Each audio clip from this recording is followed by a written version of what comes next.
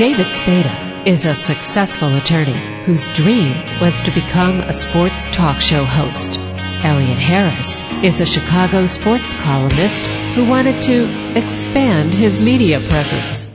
In the next hour, they combine their talents and love of sports and women by interviewing former professional athletes and lovely ladies on sports and torts. But keeping the boys out of trouble isn't always easy, because when David and Elliot are together, they have more fun than should be legal. Elliot, we're going just for one person today on the show. Yeah, it's a guy who said he didn't have much to say. Not much to say. He went with 1 hour talking to us, and it wasn't having to get information from him. We'd ask him a question, and then 5 minutes later, have to interrupt him to get to our next question, because he was still going. Yeah, he was fantastic. He was as fantastic a guest as he was a linebacker for the Kansas City Chiefs back in the day. Hank Stram said he could have played all 11 positions on offense or defense. Well, he started off as a quarterback.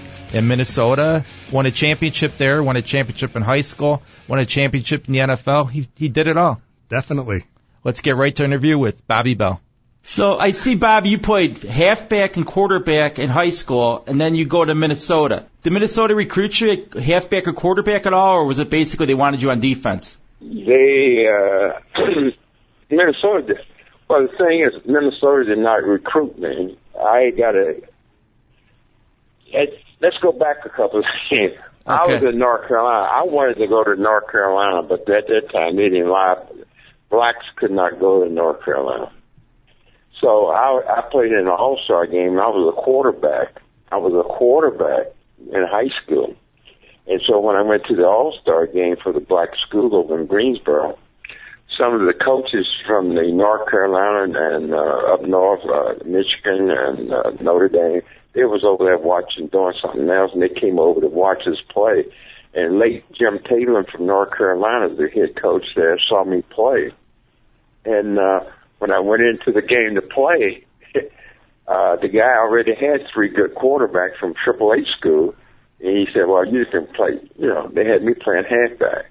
So when they finally put me in the middle of the first quarter, and I started running the ball, I think I scored at least 2 or 3 touchdowns, and I got most valuable player of the game. And he ended up calling Coach Warmer at Minnesota. Say, hey, there's a kid here lives next to the mountain in Shelby. That's a hell of a football player. Said, you need to put him up there. He said, guys, I guarantee he'll make it. I didn't know this till after the fact that he made a promise to coach, if they take me, I'd never been on a plane before, and they couldn't believe it because we didn't have no picture. They never saw me. And I found out years later that he told the coach if I couldn't make the team, he would pay for the scholarship. See, but I ended up playing at Minnesota as a freshman as quarterback. They moved me to offensive tackle and defensive end. So I ended up doing that at Minnesota. I went both ways. What was the change like going from North Carolina to Minnesota? Both, obviously there was a climate change, but there was also a sociological change. You went to an all-black school in the segregated South up to Minneapolis. It was. That's a culture change. It's a big culture change for me because I ended up in Minneapolis, Minnesota. And back then, there was, probably 2% blacks in the whole state of Minnesota. So, I went from one culture from North Carolina to Minnesota where I was out, I walk around campus and didn't see anybody but Sandy Stevenson and Judge Dixon, Bill Muncie, and Bob McNeil, We had 5 black players on the team. That's the only place I had associated with blacks then at that time. And it was a big shock, But, the thing is that I went to Minnesota, and I wanted to play baseball. I was a better baseball player than I was a football player. And Minnesota at that time had a Big Ten champs and national champs in baseball. And I wanted to play baseball. And so when I ended up going up there, getting on the plane for the first time, And I asked the coach, he said, well, we don't know yet.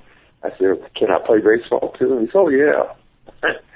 So I told my dad, and I said, Dad, I would love to go to Minnesota. Going to the high school and the elementary school, the whole school was like 168 something in the whole school. And I'm going to a big university. At that time, I guess it was like 35,000 students, I'd never seen that many people at one place there. And I told my dad, listen, I would like to go here. And he said, hey, if that's what you want, go for it. And the thing is, I tell people this all the time, is my dad is the one that drove, he just kept saying, son, you can do it, you can do it. Back then, most of the people in Shelby would say, hey, they graduate from high school, they go to college for a couple of years, and come back and get a 40-hour job, get married, have a family. That was it. They were doing great, man. But I wanted to do something better. I want to go beyond that, And my dad worked at a textile mill there in Shelby, where they take cotton and turn it into yarn and turn it into cloth. And the next thing you know, they own a couple of mills, and my dad worked for them. And they lived in the country club. Out there at the country club, I used to cut their grass and take care of the house. And their kids would go off to the military school, a big school, and they come back, and they used to invite me in the house, and I go in there and look at the yearbooks, and I thought that was the greatest thing in the world. My dad never finished school, just barely went to 3 grades, and that was it. He worked. And I just always went back to him, Dad, you should saw this book, man, this yearbook. And so I said, you think that I will be able to do that someday? And my dad always said it. Yeah, you can do it, son. Go for it. And, people always talk to me about what's the biggest thing is going to Minnesota. Yes, that's one. And they say, well, I went through all of it. I was Big Ten, the Big Ten champs and national champs, Rose Bowl champs and stuff like that. I was in high school champs, basketball championships, And they said, well, what's the biggest thing that ever happened to you, Bobby?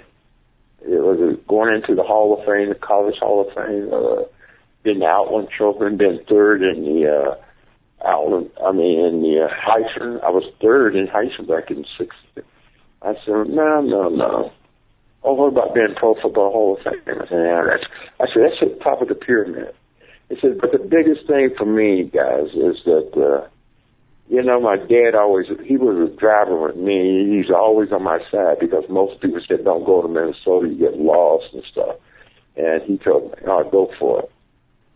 And the biggest thing is that the first time I played varsity football in Minnesota, and they had Father's Day there, and my dad and mom came up to the school, and he got an opportunity to see his son play 65,000 in a national televised game.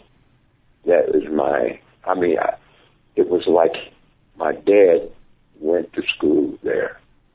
And for him, that's one of the highlights of my life, playing. I had an opportunity to go to school, and he had an opportunity, my parents, to come up there and see me play like the other kids that went off. And the people from the mill, the guy, Dover, that owned the mill, he had the opportunity to go to a big school like they did. And for him to walk up and down the street in Shelby, and it didn't stop there. And then he'd be walking. He always walked with his head up and back. He walked down the street and they'd holler, Pink, saw your son on national TV, on Johnny Carson's show, Ed Sullivan's show. Man, the Big Ten champs, hey, man, he's awesome. He's awesome. And my dad walked down the street he was just like the king. And for them to say that, and for me to have that opportunity to have him to do that, to go to Minnesota, go to the Rose Bowl and see it, the biggest game in the country, that is top of my pyramid. The other stuff, the wars, is great too, but to have the opportunity to see my parents come to Minnesota and see me play on Father's Day. Like not Father's Day, but on Father's Day. Well, Father's Day at Minnesota, it was just awesome, man. I still, my dad passed away, but I still could see him walking up there with that big coat, with the hat on, that old coat, and it's just unbelievable, man. Now, how did you not end up at Grambling? Did Eddie Robinson not take note, or did you not have interest in going to, an historically black college? Well, no. Shelby was a small town, man. I played 6-man football. We didn't have enough men to play 11-man. So, nobody, if I end up, it was going to A&T College, which is all in North Carolina. It's all black school, college there. John C. Smith is a junior college out of Charlotte. Morgan, all these was small town, black school. And nobody really saw me play in high school until I really got to the All-Star game, and these coaches saw me play. Because, you got Shelby tucked in there next to the mountain, right in the mountain there. You played a little bitty town. That was it. You didn't get exposed to like some of these other players did. And I never got, Grambling. I saw Grambling play A&T one time in college, in North Carolina. But, I wasn't exposed to a lot of that stuff. So, and, I played basketball. I played football. We played basketball and football in high school. That's it. No baseball. We had a baseball boys club, and I had a chance to play with the White Sox on the farm team. They came through Charlotte, and saw us play over there in a field, and they wanted to sign me to a baseball contract, I said, no. My dad said, if you do that, you don't want to go. I think you want to go off to college. So nobody actually saw me. When I got really exposed is just when late Jim Taylor from North Carolina saw me, and the coaches did, and called Coach Womack. And Coach Womack brought me to the campus, They hadn't seen me play at one down. They went on the word of death, and that's what happened, Did you ever think to yourself, you know what, I wish I could have played more quarterback in college because I think I could have done some phenomenal things, or it was basically blacks were not considered smart enough to be quarterbacks? No. Do you remember Sandy Stevenson? Sandy Stevenson. Right. I was going to say, who was a better quarterback? You were Sandy Stevens. Sandy Stevens was a quarterback from Uniontown. He was the first black All-American quarterback. Right. He was on the same team. Sandy was, Bill Muncie, which is Chuck Muncie's brother, Judge Dixon was there, and we all was there. And they, that was it. Well, that's the whole thing is that the Coach Womack, God rest his soul, he passed away few years ago. He brought me into his office in my sophomore year. At that time, the freshmen could not play varsity football, and he had me running the freshman year quarterback. And the next year, he brought me in the office and said, "Hey, listen, this is what I got to do." He said, "We've been losing, but I want 11 of my best players on the field at the same time." And he said, "I want you to be part of that." I said, "Hey, Coach, not a problem, because I played any position." And he said, "I'm moving you to offensive tackle." And I laughed at him. I said, "Oh, come on, Coach, tackle." He said, "Yeah, I'm moving you to offensive tackle." I said, "Wait a minute." I laughed. I thought he was kidding, so I joked with him. Yeah, Coach. He said, No, that's what I'm going to do. He said, "Because I want my best players, all of them on the field at the same time." He said, "Now we can go both ways." And I said, "Wow." I stood up. I said, "Are you serious?" He said, "Yeah." And I turned around and looked at him. I stood up. I said, "Coach, I never played tackle, but I'm coachable. That's all I said to him. I said, I'm coachable. I told him when I walked out, if you got somebody to teach me how to play tackle, I'll play tackle.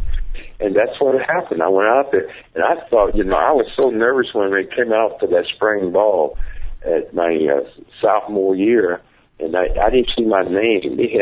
We had 13 teams suited up, And I walked out and I looked down. I figured he's got to be kidding. I might be an end. I looked down there, no end. My name's nowhere on all of them charts. Halfback, no way. The quarterback, that was out. We had 3 quarterbacks up there at 4. And I went down and I'm sitting there in the thing. I was nervous, as Coach Crawford, which was a line coach, came out and said, "What's wrong with you?" And my heart was beating out of my chest because I thought maybe they'd let me go. Don't send me back home. I thought they was gone. He said, "What?" I said, "Coach, my name." He forgot to put my name. I said, "Is I'm on anybody's team?" He said, "Well, hell, Bell, look over there on the tackles." I went down the tackles, and I went all the way down to the 13th team. I was on the 13th team tackle. And I went out there, had no idea what I was doing. And for the first 3 or 4 days, I was getting beat like a tom-tom into it. And then I told the coach, Crawford, "You got to stay out here. Tell me, show me, coach me. Teach me how to play tackle because I'm going to play." And at that time, my sophomore year was that it was all, junior and senior team. The first 2 teams were juniors and seniors. They said it wouldn't be Sid Harper said it wouldn't be a sophomore make the team. Would not make the team. And I said, "No, man, I'm going to make the teams." I ended up, when the first game we played, I was only sophomore. I started it offensive tackle and defensive end and never gave it up the whole time. And it was just... Just want to say, I could have been a quarterback, a running back. I didn't care what it was, but I wasn't going home, man. I'd have played any position. I told them, I played at probably every position out there. I even centered the ball. I even centered the ball on field goals and extra point. I also did that in the pros, too. I centered the ball in extra point for Jan Stenerud, and Gerald Wilson. I snapped the ball for him. Because I just say, hey, I want to play, and the more you play, you're more involved in the game, and from us, us like blacks going to Minnesota, it was a moving thing for the blacks across the South because everybody started watching us play at Minnesota, the Big Ten. We was on national TV all the time. We won. We was just Rose Bowl 2 years in a row, national champs, Big Ten champs. We was on TV, and everybody trying to figure out this all black backfield. It was all black. How they win the national champs? They said they couldn't do it. Rose Bowls, Big Ten champ. They can't do it, and we had a powerhouse. We were beating everybody, And from that we started. The next year we kind of recruited Carl Eller from North Carolina, JD, Lou Hudson, sweet Lou Hudson basketball. I was the first black basketball player at the University of Minnesota. A lot of people didn't know that. I played basketball at Minnesota. And you get drafted by the Vikings in the NFL, and you get drafted by the Chiefs. Do you think you're going to end up a Viking? Well, at that time, I said the Vikings drafted me, 3rd round, They were saying that I was too small to play offensive tackle, defensive end, or whatever, They said I was too small to do that. Minnesota drafted me 3rd, and Kansas City got me 7th. I went to Montreal drafted me too also. And everybody thought I was going to go to Minnesota because I played at the University, and Minnesota drafted me. But at that time, Minnesota didn't want,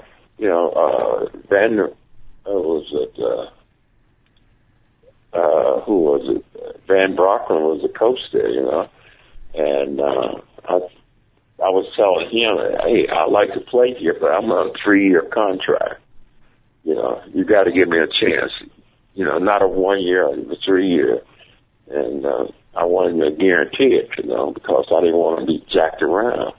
Mm-hmm. And they kept saying, yeah, we'll give you 3 years. They didn't want to give me 1 year, 2 year, 3 year contract, you know, but they didn't want to guarantee, you know.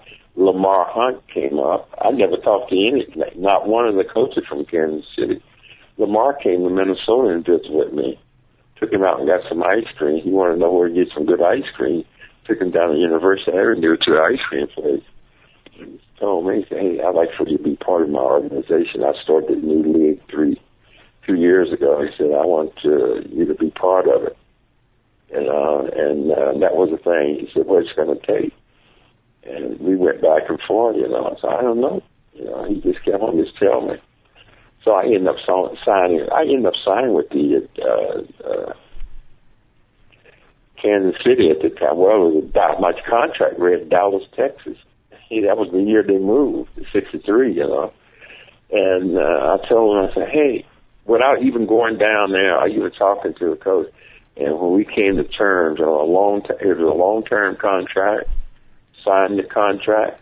I jumped after. I mean, I didn't sign it because he didn't have it at the time, but we agreed. He shook my hand. And the next morning, I went flying to New York to be on Johnny Carson and Ed Soder's show for the All-American thing, and shook his hand. He rode with me to New York. Lamar did. And that's how it started with Lamar, you know. Everybody thought I was going to Vikings, you know. I'm kind of glad I did with the Chiefs, you know. Because I think people ask me this all the time about, hey, listen, what do you think? If you were to change, would you change anything, you know, going from Shelby to Cleveland High School, 6-man football? I wouldn't change anything. I mean, that ride from Shelby to Greensboro to Minneapolis, I wouldn't change anything there. I mean, how many guys can say they won the state championship in football and basketball in high school? How many can say they won the championship in the national championship, Big Ten champs? How many can say that they won we beat College All-Stars, beat the Green Bay in 63. The College All-Stars beat the Green Bay Packers in 63. I was on that team. And I know Vince Lombardi wasn't happy about that. Oh, he was not happy, man. And you know, and how many can say they won this? What's the next? A Super Bowl. I bet you ain't that many guys out there could have won all those things. You know, they went from high school, college, you know, the pros in that order. And you know, that was one. Hey, and when I got out of college, you know, I went to the All-Star game. I went up there as a defensive end, offensive tackle, you know, to the All-Star. Otto Graham was a coach. You remember Otto Graham? He was a coach at the All-Star. And I don't know, for some reason, he called back up there at Minnesota and told Sid Hartman, called Coach Stram also and told him, you know, hey, man, this Bobby Bell is not tackling. I weighed about 215, 218, soaking wet.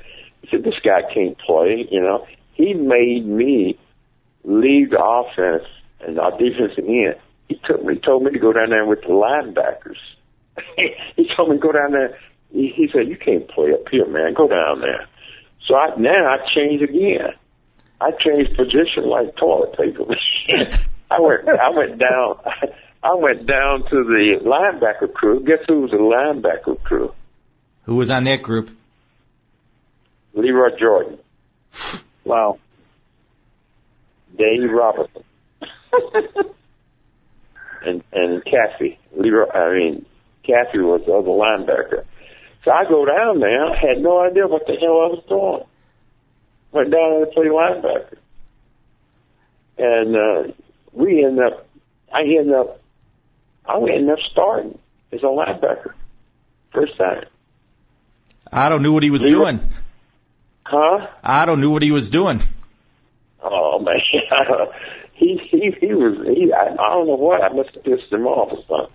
But he took me down there. He sent me down there. I had no idea.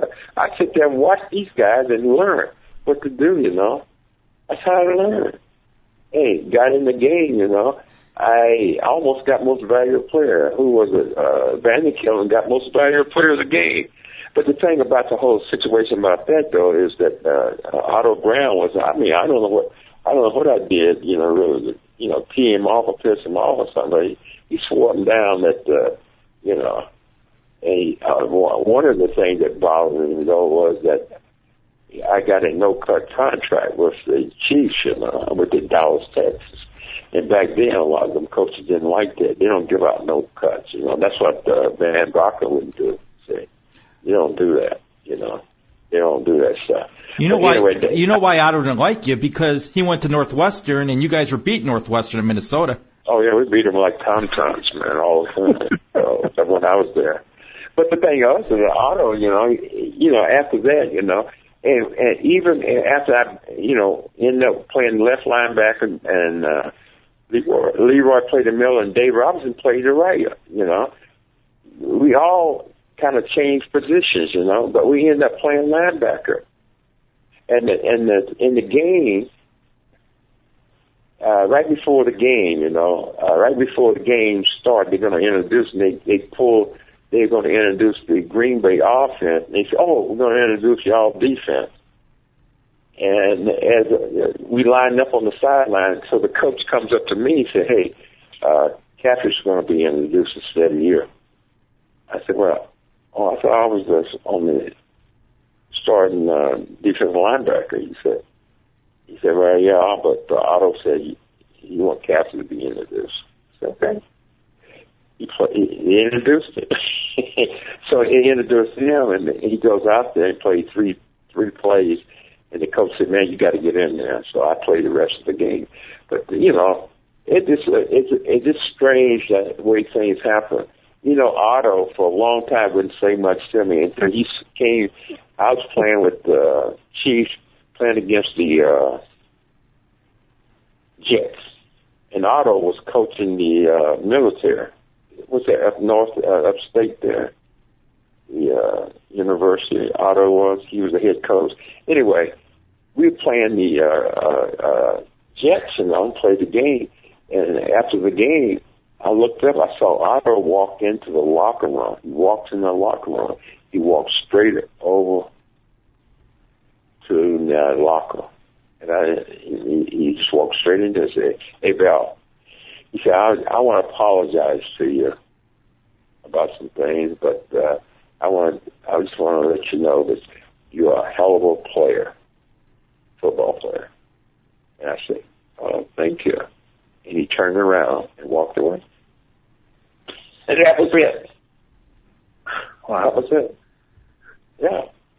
Every time I saw him at a function or something like that, he would acknowledge. He'd be the first one to come up to me. "Hey, Bell, come here. I want to introduce you to somebody, you know." But you know, that was my trail, you know, my learning process from high school, you know, learning how to adjust, learning how to change with the different organizations. Hey, man, it was a learning for me. I learned a lot, you know, by playing quarterback. I learned how to play defense, read. You know, I talk to Willie Lanier. In fact, he's in town today. You know, I talk to him we talk all the time, you know. And when we was in the game, just how we used to talk about, you know, we was like coaches on the field. I mean, when we played defense, hey, man, we didn't change. We didn't have a platoon. We had 11 guys out there. They come out there with a formation, you know. We'd check off, and we had to play. That's why I played defensive end. I moved back and played linebacker. I could play out cornerback. I could play safety. It didn't make no difference. And we just used the personnel that we had on the field. We had to learn how to adjust to it. Because Willie was like the quarterback of the defense, being the middle linebacker, and he was the first black middle linebacker, right? Hey, he was the first middle linebacker. We had a lot of firsts, man. Hey, man, we played. I mean, it was just awesome. Yeah, he was the first middle linebacker, black linebacker. You know, they said they couldn't do that. That's why a lot of the guys that played college ball, black quarterbacks and stuff. Well, in Minnesota, we recruited Tony Dungy. Tony Dungy came to Minnesota. We had, Jimmy Ray came to Michigan. And a lot of these guys came to the Big Ten school because he saw us play back in the 60s. All these black guys at Minnesota, they started to. Jesse Jackson went to Illinois. And he went up there, and he wanted to play up there, and they didn't treat him like they was treating us at Minnesota, so he left, But, we had a lot of blacks there. We got a lot of players that come out of the South to come up north to the big school and start playing. That's when they start branching out all over the country. Because Bobby Mitchell was at Illinois. He couldn't even see the field. That's right. So you get to training camp with the Chiefs under Hank Stram. What was playing for Hank Stram like? Hey, that was awesome, man. Coach Stram was a great coach, man. He was, as they say, he was before his time, because they said that everything that he was doing, he had offense, we had a defense. I mean, he had big players, small players, wide players, quick players. He wanted to win. He didn't do it. He's a coach that didn't care whether you're blue, black, green, orange, white, orange, any color. If you could play, he just wanted to know, can you play football? He didn't care what. And that's the way he was. I mean, he cared about you as a man, Coach, he looked at you like a man. We respected him, and up until the day he passed away, I talked to him, he'll call us up, I called me up, I will go down and visit him at his place, and I'll be in the swimming pool swimming. He called me, the first thing he asked me, how you doing, how your family's doing. That was a coach, And, we came out with the spread offense, and everybody saw, you can't run that stuff, you can't do that. We came out with the triple stack, we called it, triple stack, the 3 linemen and the 4 linebackers, They said, you can't do that stuff. Everybody wants to run the 4-3. The spread offense, they called it, they had to name it, to give it a different name. They called it the West Coast. We was running all that stuff back then. When we came out, and back in the first Super Bowl, Coach said, hey, we can beat these guys. The only reason we lost that first game is we turned the ball over to Green Bay in that Super Bowl. It was a championship game.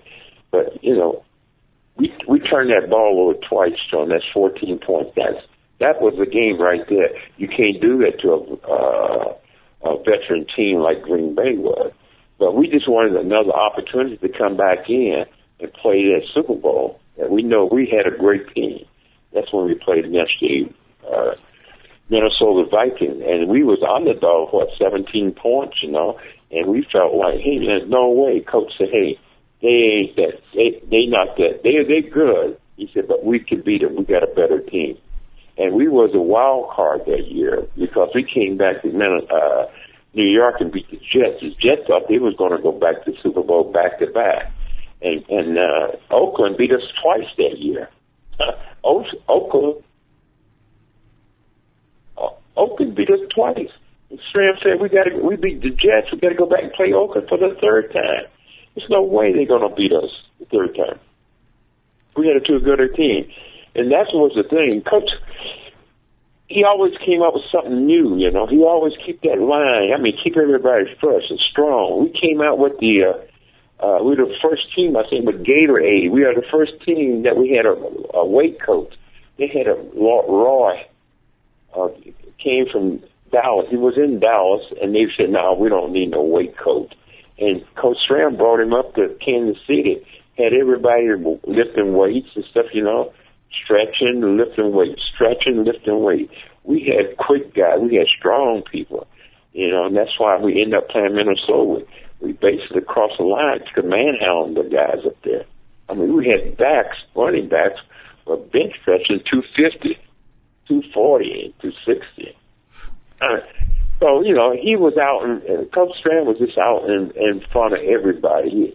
Anything new or something like that, he He wanted to, experiment this, He wanted quick guys. We had a we had a racquetball court inside the stadium.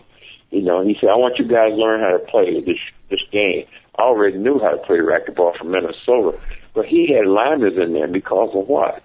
You move it quick steps. We had us playing tournaments and stuff like that. He came up with that, stretches, all kinds of different things like that. If it was out there, he wanted to know about it. I thought you lost Super Bowl I because Fred the Hammer Williamson couldn't cover Max McGee. No, he wouldn't make it. We covered him. He called a couple passes, but the Hammer, we called it attack. Fred was the left cornerback, and I was the left linebacker. And I told Fred, I said, Fred, why are you running your mouth? You just talking. I want to do this and do that. Freddie knew that I was a linebacker. If anything came out that way, he knew I was going to take it out. He'd come up and jump on the pile or something, And that one time he came out, I cleaned out everything, but Donnie Anderson hit him in the head with his leg and knocked him out. So I went over to Freddie. I said, Freddie, hey, man, get up. He said, man, leave me alone. He was probably the only person in his life that shut up the Hammer. I know. Oh, my God, man. He said, leave me alone. He went and took him over to the sideline. I said, hey, Freddie, what's up, man? I know Freddie. I see him all the time. I talk to him, Yeah, he got, Donnie hit him upside the head. He tells everybody he broke his leg or something, what he did. But that was a problem. And we lost that game, like I said, the 2 turnover. I think Woods intercepted the ball, one of the Lennox or someone found or something, and they got the 2 turnovers and they got 14 points. And that was the game. Because going into halftime, we was kind of head, and we turned it over. But we went in the 4th Super Bowl, there's no way we were going to lose that. There's no way. We were just going to shut them down because we felt we had the best defense, and we felt that they could not keep up with Mike Garrett and Wendell Hayes, Frank Pitts, Otis Taylor. We had these guys were so quick and fast, man. They were like horses, man, run like thoroughbreds all over. And they'd start off getting deep. We hit with the short stuff. If they want an offense or they want to pinch on the quarterback, we do the in around reverse on them. Just keep them off balance all the time. That's what the coach liked, So, Coach Strand was a great coach, and a lot of this stuff, and I tell you what, he should have went into the Hall of Fame a long time before he did, because everybody thought that he made fun of the team by calling the plays on the sideline. They had the NFL film, brought all them cameras down there, and Bud Grant said he wasn't going to put the stuff on. And they went over to the coach and said, can we mic you up? We want to tape everything. We got cameras here, we're going to use them. And Coach Stram did it, He didn't tell nobody. But, you sit there and call the plays off the sideline, send them in with, the classical and that's all, 65 power sweep, that's in there, Everybody, it was like a strip, He called the play and it worked. Everything we do, it just worked, Yeah. But Spur as a coach and a man himself, man, he cared about his players. And I tell you what, he kept, after he either left the Chiefs, went to New Orleans, he kept in contact with all of his players in Kansas City. And I talked to his son. I talked to his wife, Phyllis. And Stu is here in town. Dale is down in New Orleans. I talked to him maybe once or twice a month, all the time. And that's the way the coach was. He would call and say, hey, if he found out some other player had a problem somewhere, if it's in Kansas City, and he gets a message, he'll call me or Otis or somebody in town here or Ed Buddy or somebody say, hey, guys, you need to check on so-and-so. I heard that so-and-so is not, oh, okay. Oh, yeah. That's the way he was. I mean, until he passed away. He was always like that. I mean, he was a coach. You know, you could go into his office and sit down. If you got a problem or something, you go in there and sit down with him. If something comes up, he'll call you in the office, you know. Hey, he'll point blank ask you, you know, hey man, this is so and so. What's the deal here? Let's straighten this out. You know, that's the way he was. He was just a hands-on coach. Hands-on coach. You know. Who was the best running back he ever went up against? I don't know, man. The guy that gave me a lot of was the hardest guy to hit was Larry Zonko. You ever heard of him? Yeah, Hall of Famer.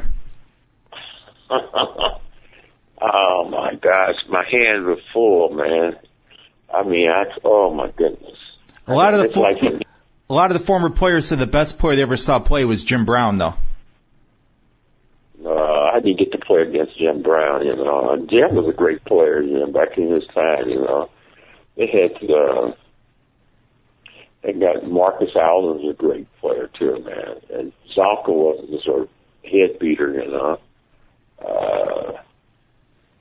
You know, I used to who was it? Leroy Jordan, not Leroy Kelly, you know. I used to get on him a lot, you know.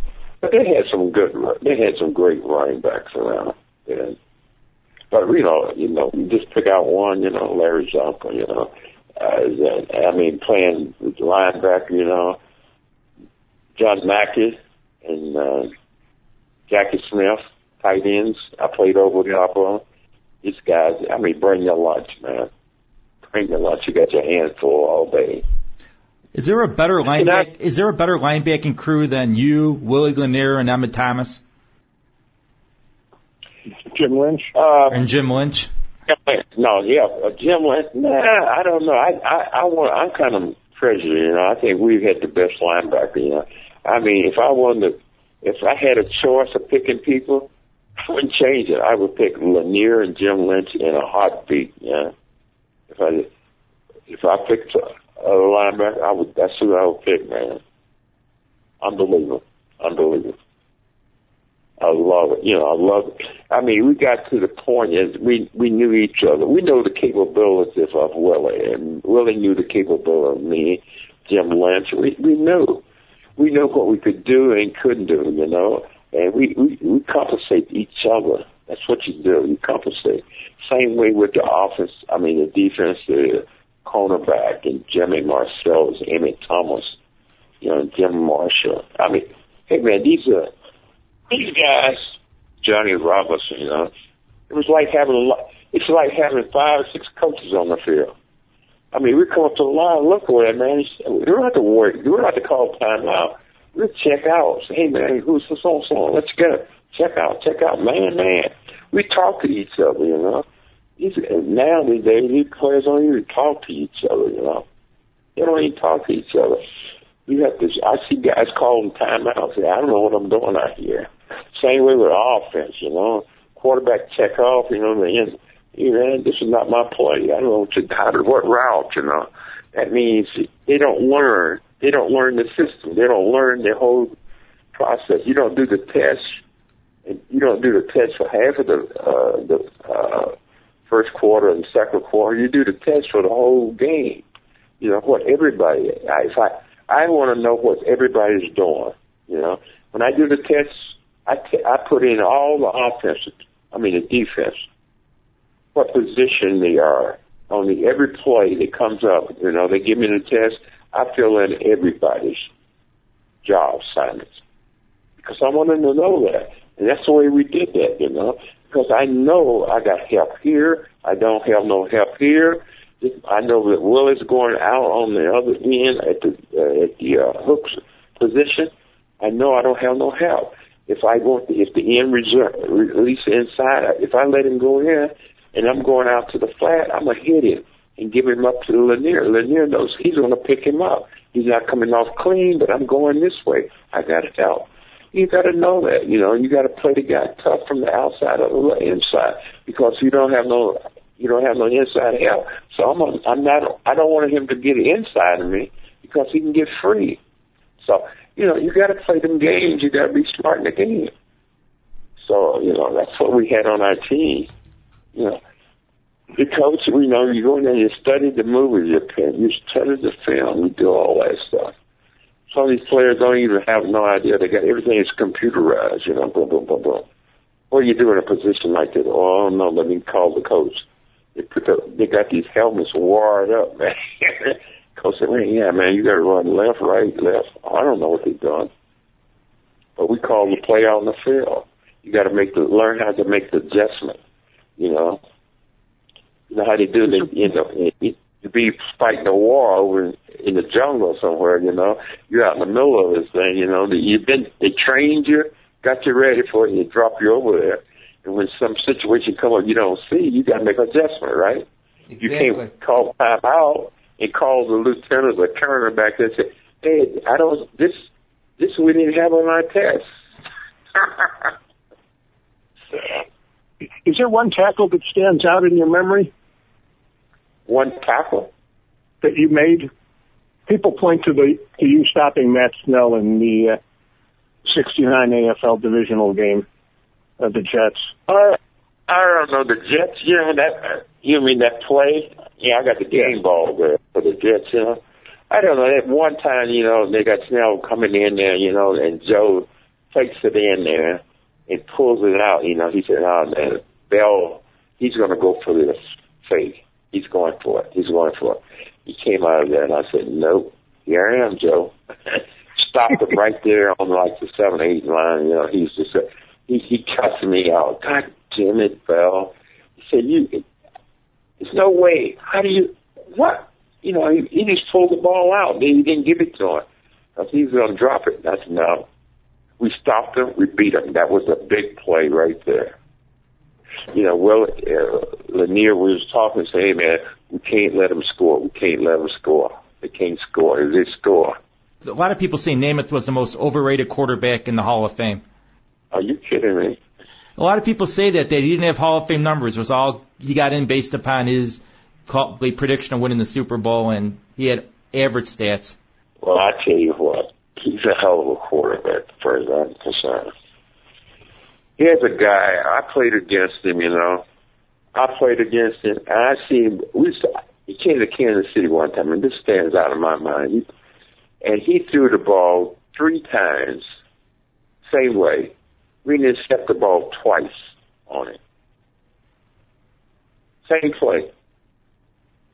And the 3rd time, touchdown. He goes like, God darn it, I knew that thing will work. I mean, he sat there and picked them out, He calls the plays up there. He picks them out.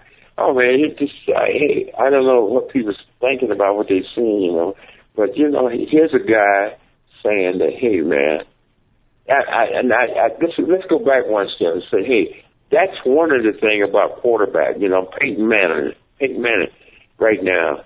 I mean, he reminds me, that's how I kind of like Joe Namath did, He come up the line to eat you alive, man. Eat you alive. Peyton Manning comes up there and look at and study the things. Oh, this is going to work here. He tells everybody. That's the guy that, I would love to play with Peyton Manning, play with Joe Namath, Johnny Unitas, I mean, look at Johnny Unitas. I played against Johnny Unitas, man. I thought he was a great, I sacked Johnny Unitas, let me knock on wood. I sacked him. I think I made the first sack on Monday Night Football against Johnny Unitas. But, Joe Namath, he's great. I thought he was one of the greatest quarterbacks, I wouldn't want to go get. Did you have a favorite quarterback to go up against? You had 26 interceptions in your career and, 40 sacks. Did you say, okay, today's going to be a good day? I like my chances of either sacking the guy or making an interception today. No, what I do? I approach the game in a way that I do my homework, and I like at the time. It depends on who I'm playing against, I know some of the things that he likes to do and stuff like that, you know, not to just to pick out one guy, you know. But you know, if I play my game the way I'm supposed to, I'm gonna end up. Here's my thing to Coach Stram. You know, every time we negotiated a new contract, I always end up playing maybe 2 years on the contract, and they extend it, you know. And I always walked into his office and, Coach, the reason I want you to pay me is because I'm going to give you the ball 2.5 times a game, a turnover. You hear what I mean? I'm going to give you the ball. I'm going to either intercept you, you know, make a fumble, create a fumble, or 2 interceptions a game. I'm going to turn the ball over to you. That's my goal, is to give it to you 2.5 times a game. Some games I might get 3. You know, one game I might give you, you know, but I'm going to average 2.5 times. And I said to the coach, Coach, you need to get you another player to do that. And I said, if you you get a turnover, make a turnover 4 times a game, can you win the game? And I walk out of his office. That's what I do. I'm gonna make something happen every game. I don't care what we're playing against, a rookie, a veteran, or whatever. I'm gonna make. I said that's me. That my goal is to make 2.5 to 3 turnovers. I'm gonna intercept the ball, create a fumble, or something, or score a touchdown. I'm gonna do it. What was your thoughts when you found out you got into the Pro Football Hall of Fame? Going back then, you know, at that time, I didn't even know I was up for it. You know, back in '83, Pete Elliott, I played against him in college, you know, when he was at Michigan, and he was the president of the Pro Football Hall of Fame. I didn't even know it. In fact, I didn't even go to the Super Bowl that year. That was the one year I missed going to the Super Bowl. And P. Elliott is the one that called me. You know, they voted on it. The way they do it now, everybody would know for almost a year who's eligible for going into the Hall of Fame. Back then, you didn't know anything. They walked into a room and decide, you know, they go in this, well, this is who, this, and then you wouldn't even know until Saturday, you know, who probably was eligible for it. And then they pick it. So I didn't have no idea until I got a message from Pete. My son was playing my Bobby Jr. was playing at Missouri, and I did something, you know, and I called him up at Missouri on Sunday, and I said, because he played it, I called him up and said, Bobby, I said, are you sitting down? I said, I just got a call from Pete Elliott on the phone and said, hey, I'm being inducted into the Pro Football Hall of Fame. And his roommate, Willard Davidson, you know, Willard Davidson, that played for the Packers. Right. His son and Bobby Jr. was roommate in college in Missouri. And Willard went in like the year before me, before 83. I think he went in 82. And here we are. I'm going in this year, and they both, Bobby Jr. and Willard Jr., they're roommates at Missouri, playing at Missouri. So that's how I found out. I went, oh my gosh. Pete wouldn't let nobody else call me. Pete Elliott was, because he was a friend, you know, I played against him. He said, I want to call Bobby myself. He called me and told me. And you were the only defensive player to go in that year. The rest of the guys were all offensive players. I talked to Paul Warfield every day, 2 days ago. You know, I've seen him in Beverly, and I talked to him. We went out to lunch at the Super Bowl. Dinner for Super Bowl. You know, Bobby Mitchell. All of us every one of us were great friends. Became close friends, man. Sonny Jurgensen. You know, we lost one guy.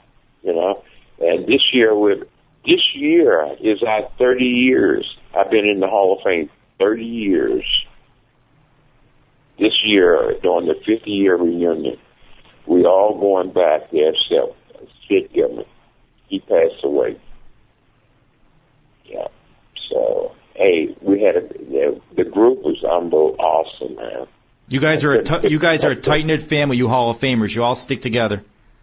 Oh man, it's awesome, man. You know the thing about it, you know, I got to know. I went in 30 years ago, and I got an opportunity to meet a lot of the guys that I read about in books. Now I get to meet them personally.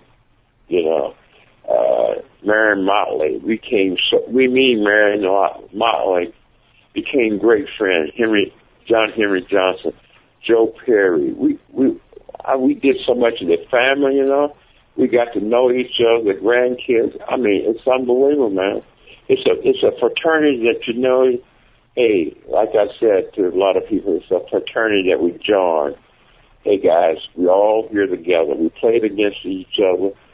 We have a lot of fun now. Now we on the same team. We're on a team now that they can't trade you, they can't cut you you know. We all is the same. It's not one better than the other. Elliot, another great show. Even though we had one guest, you did it all. Right. And I think Bobby Bell probably could have gone on for another hour if you and I had the time. Yeah, he was still going. Right. But we want to thank our producer, Dave Olson, for another great job editing the video and the audio. I'm David Spada here with Elliot Harris. Thanks for listening to Sports and Torts here on TalkZone.com.